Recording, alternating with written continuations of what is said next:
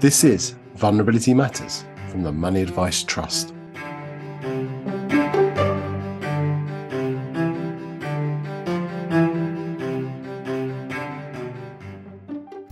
Hello. Welcome back to Vulnerability Matters from the Money Advice Trust. I'm Chris Fitch. Now, if I told you that your grandpa had made the decision to take up skateboarding and was currently headed to the nearest half pipe to attempt a mid-air melon grab, I'm sure you might have one or two questions for him about how informed the decision that was. Our ability to make decisions, whether to take up skateboarding in later life, purchase a new product or move service providers, is something we probably all take for granted. And in itself, that isn't surprising. After all, we all make thousands of decisions each day, including, researchers tell us, at least 200 daily decisions about food. A severe underestimate in my case, sadly. So this is something that we're all very much just used to doing. However, what is surprising is just how little practical guidance exists on what to do when everyday decision-making goes wrong. And more specifically for staff and firms, given the significant consequences that a single decision might have for a customer, just how we can identify and support those people experiencing decision-making problems across our traditional and digital channels. So what can we do? Well, for this podcast, the Vulnerability Matters team have called in Tim Farmer, who is the author of the best-selling book, Grandpa on a Skateboard, The Practicalities of Assessing Mental Capacity and Unwise Decisions, for a bit of advice. A former psychiatric nurse, an award-winning author, an expert witness, and now clinical director at Commentis, the cognitive assessment specialists, Tim cut through the definitions and law that can surround this issue, went straight into the practical action we all need to take, and showed that he's someone who definitely knows his mental capacity from his mid-air melon grabs.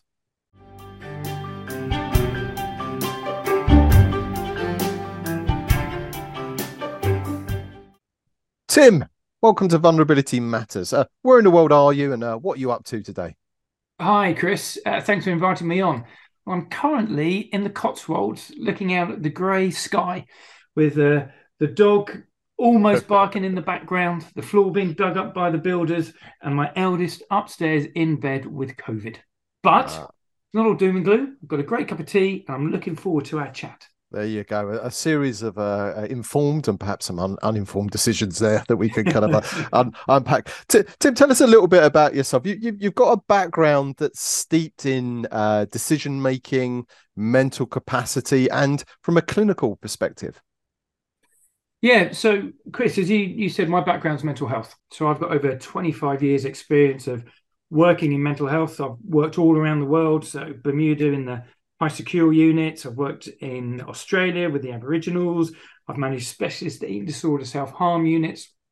And with all that, one of the things that's really fascinated me is kind of about how people make their decisions, about how they work with that. And we know in 2008 we had the Mental Capacity Act that came in that kind of started to crystallize all that, and that really became one of my areas of expertise as I worked in the field, and things just went from there.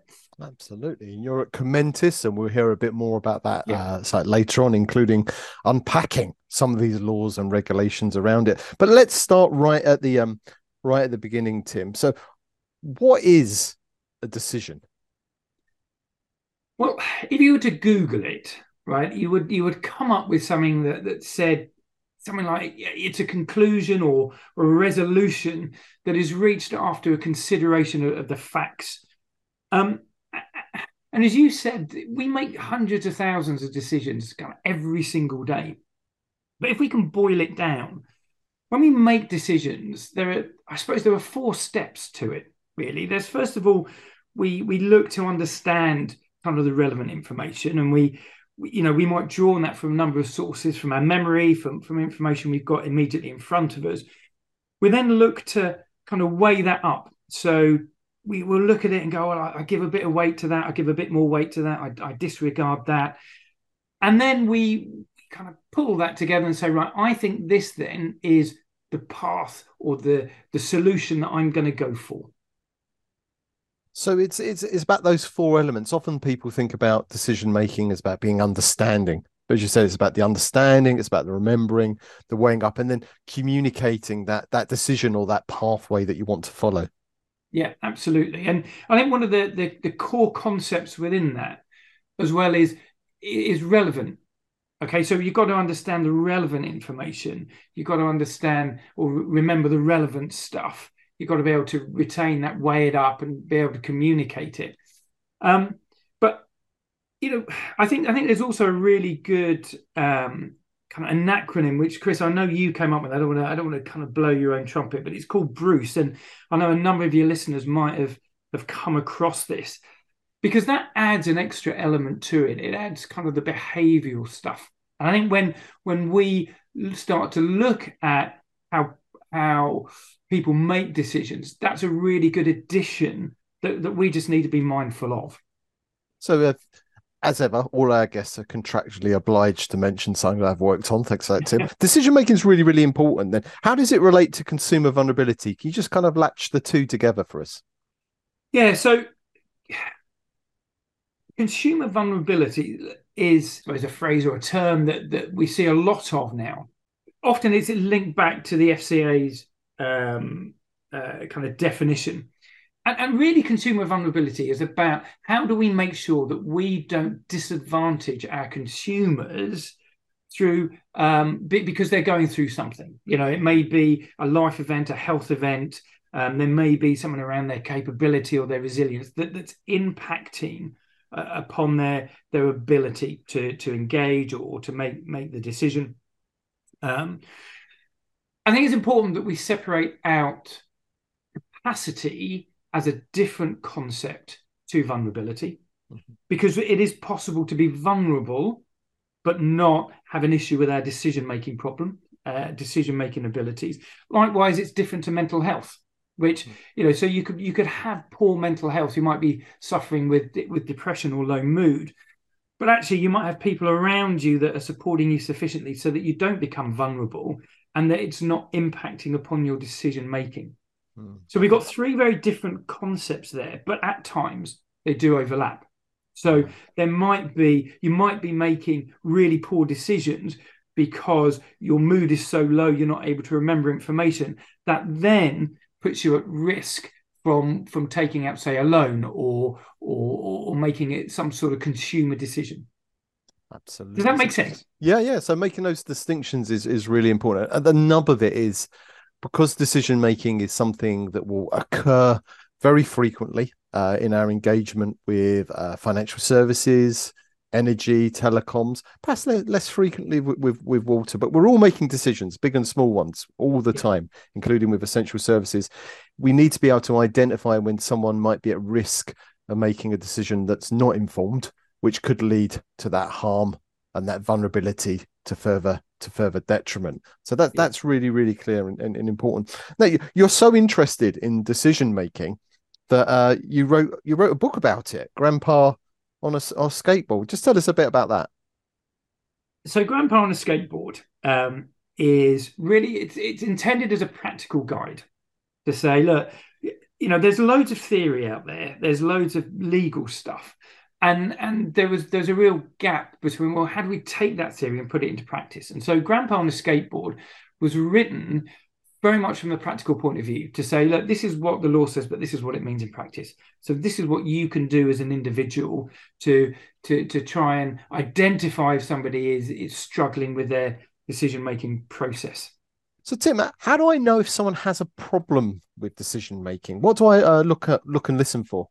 In a practical sense, I think your Bruce kind of an acronym that you guys have got is absolutely spot on. So the B is for behavior, R is for retention, U is for understanding, C is for communication, and E is for evaluation. There you go. I'll help you out. Your remembering and recall was a bit slow there. Yeah, thank you for that, Chris. So these are kind of like our core elements. Now, behavior is a really, really good one because we start to see, are they looking nervous? Are they looking anxious? Are they relying on somebody else? Are they starting to tell you things, but actually their actions say they do something else? Now, are they able to remember information? And one of the key things here is, are they able to remember that relevant information? Can they remember, for example, how long the contract is, or how much they're going to have to pay per month? Are they able to understand the key elements? And again, this is that, what's the relevant information? Then can they communicate that back? Can they tell you what they're thinking and why they've made that decision? They're being able to weigh that up, and then kind of that whole explain. And, they're able to weigh it up and use it. And one of the key elements, I think, for me here is something called the threshold of understanding. And this is vital for you on the front line, actually anyone in your business to know. Because if we're talking about, what's the relevant information they need to understand, it's, that's the threshold of understanding. And what I need to understand to take out a phone contract is very different to what I need to understand to decide where I'm going to live or what I'm going to have for breakfast. So it's their ability to make a specific decision about a relevant item that's under consideration. It's fantastic. There are if we don't do this, there are some obvious consequences, aren't there? Oh, there are, and I think we break. It's easy. It's easiest to kind of break those consequences down into different areas. So the first of all, the consequences for the consumer, the customer, whatever name you give to them, is that if they are having difficulty with their decision-making process and they lack capacity, so they're not able to make that decision, yet we allow them to do it, we are potentially putting them at risk. Now, it might be financial risk, it might be kind of real physical harm or risk. So there's something around the outcomes for the individual. They might not be getting the best outcomes, and we might be putting them at real risk. Then there are kind of risks to the business, okay? Because if we allow people to make decisions and they're not able to, and they then make some decision that has a legal repercussion on the business, well, there might be the financial risk, and there's also the reputational risk. So for our grandpa on the skateboard, we're looking at behavior and talk. Is our grandpa able to kind of remember or recall important information? Can they understand the decision they're making? Can they communicate their decision? And can they weigh up the pros and cons? In terms of supporting then, this isn't about simply identifying a problem and then saying, right, we stop here. Support is a key element as well. Can you tell us about that? One of the key principles of the Mental Capacity Act is supported decision making. And what that says is that we have to support an individual as much as reasonably possible to be able to make that decision. And then if we haven't done that, we can't judge them to not be able to make a decision. So that might be thinking about how we present the information to them. And then it's also about saying, well, once they've made that decision, how do we kind of support them to carry it out? And how do we support them for that duration that they might be engaging with us during that time? And that also feeds back to the new consumer duty and some of the outputs that are linked in there. Okay, we've identified a decision-making problem, Tim.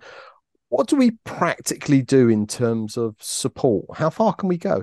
We can't expect everybody to go to the ends of the earth, right? We all have our own limit as to how far we can go. So if you're on the phone, we can't expect you to suddenly write them, war and peace. So I think the first thing is to understand where your boundary is. I think the second thing is to say, well, what is it they actually need support with? So where is that difficulty coming from? Is it they're not understanding information? Is they're not, being able to communicate it? So what can I practically do? And how do I apply that to the specific area they're struggling with? So it's what we've identified under Bruce. If we've identified an issue with recall, remembering, memory, or with evaluating, weighing the right options, we zoom in on that and we're providing support to enable a decision to be made? Yes, to support them to be able to make that decision. Now, we can't actually make that decision for them. That has to be them. But it's about giving them enough information, relevant information, to be able to make that decision by themselves. Right, Tim, I've got a hard one for you now. It's and that is, how do I go about assessing decision-making problems online rather than face-to-face or in a telephone conversation? How does it work? Well, we know it is inherently difficult, and that's why I set up Commentus, because several years ago I was looking at the whole issue that assessments tend to happen face to face, conversations happen over the phone or whatever, but so much happens online where it's almost hidden.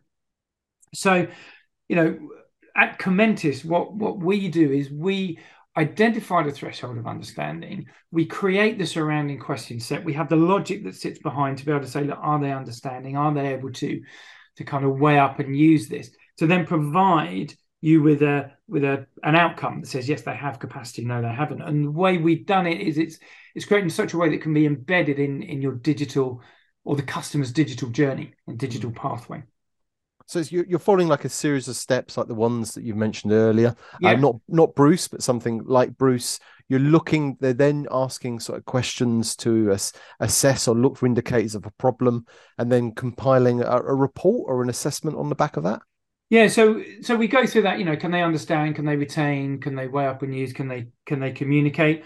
We look for whether there's unwise decisions in there, all that sort of stuff. And then we provide a definite response. Yes, this person has capacity or can make the decision or they can't. And here's a report. And it takes us nicely full circle because you're using this already with the NHS, with care homes, with medication checks. So yes, it takes you back to your roots, Tim. It does, which is great. And I love that kind of crossover between all the different sectors. Tim, you've been really practically focused so far, explained everything really clearly. Clearly, it's a huge area, and we've done our best to kind of compress it. Where should we go to find out more about this? What should we look up? So I think it depends who you are, where your level of interest is, and kind of what your driver is. I personally love all the practical stuff that you guys do at the Money Advice Trust. So I'd be saying to people, look, if you want to know more about Bruce, if you want to understand more about how I can help my customer kind of open up about things, have these difficult conversations, then you guys have got loads of really, really good resources. We've got Bruce, we've got Texas. So I'd be saying, go and check out your stuff because I think that's great. Obviously, my kids need Christmas presents, so buy my book, Grandpa on a Skateboard. I think if you're looking at a more kind of technical stuff, then we've got people like Essex Street Chambers, Alex Rykes-Keene. Those guys got some really, really good, more in-depth resources around the case law, around kind of how that reaches across sometimes into the business side of stuff as well, into your compliance, those risk sort of factors, your legal teams. I very much say go to those. And generally, there are other places such as kind of online resources, community care, Mind, Age UK. All these have got some really useful kind of sources of information about how you can practically help and support and apply these kind of technical principles to your day-to-day interactions and supporting your customers to get the best outcomes. Tim, thank you very much for your time. A pleasure to have you on. Chris, it's been an absolute pleasure.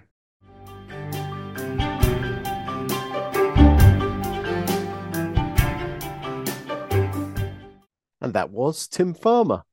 Do go track down Grandpa on a Skateboard, Tim's book. It's a great read. And Tim actually promised that if enough people were interested, he'd even consider a follow-up, Banker on a Skateboard. Well, at least I think that's what he said. For those of us working in financial and other essential services.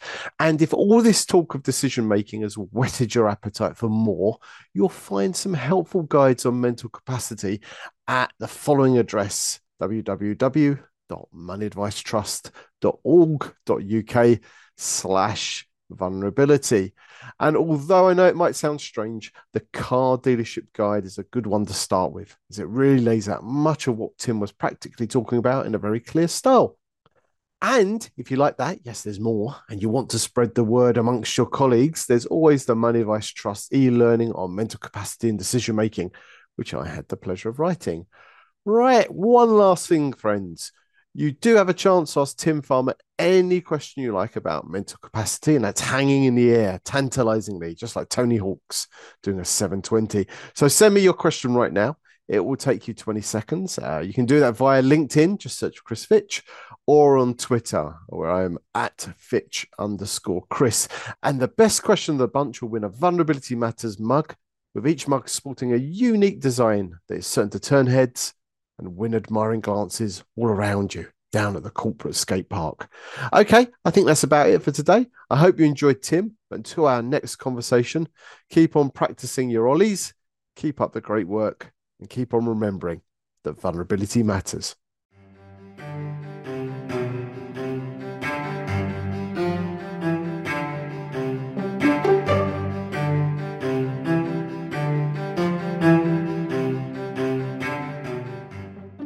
Vulnerability Matters was produced by Mandy McGreevy and Phil King and brought to you by the Money Advice Trust.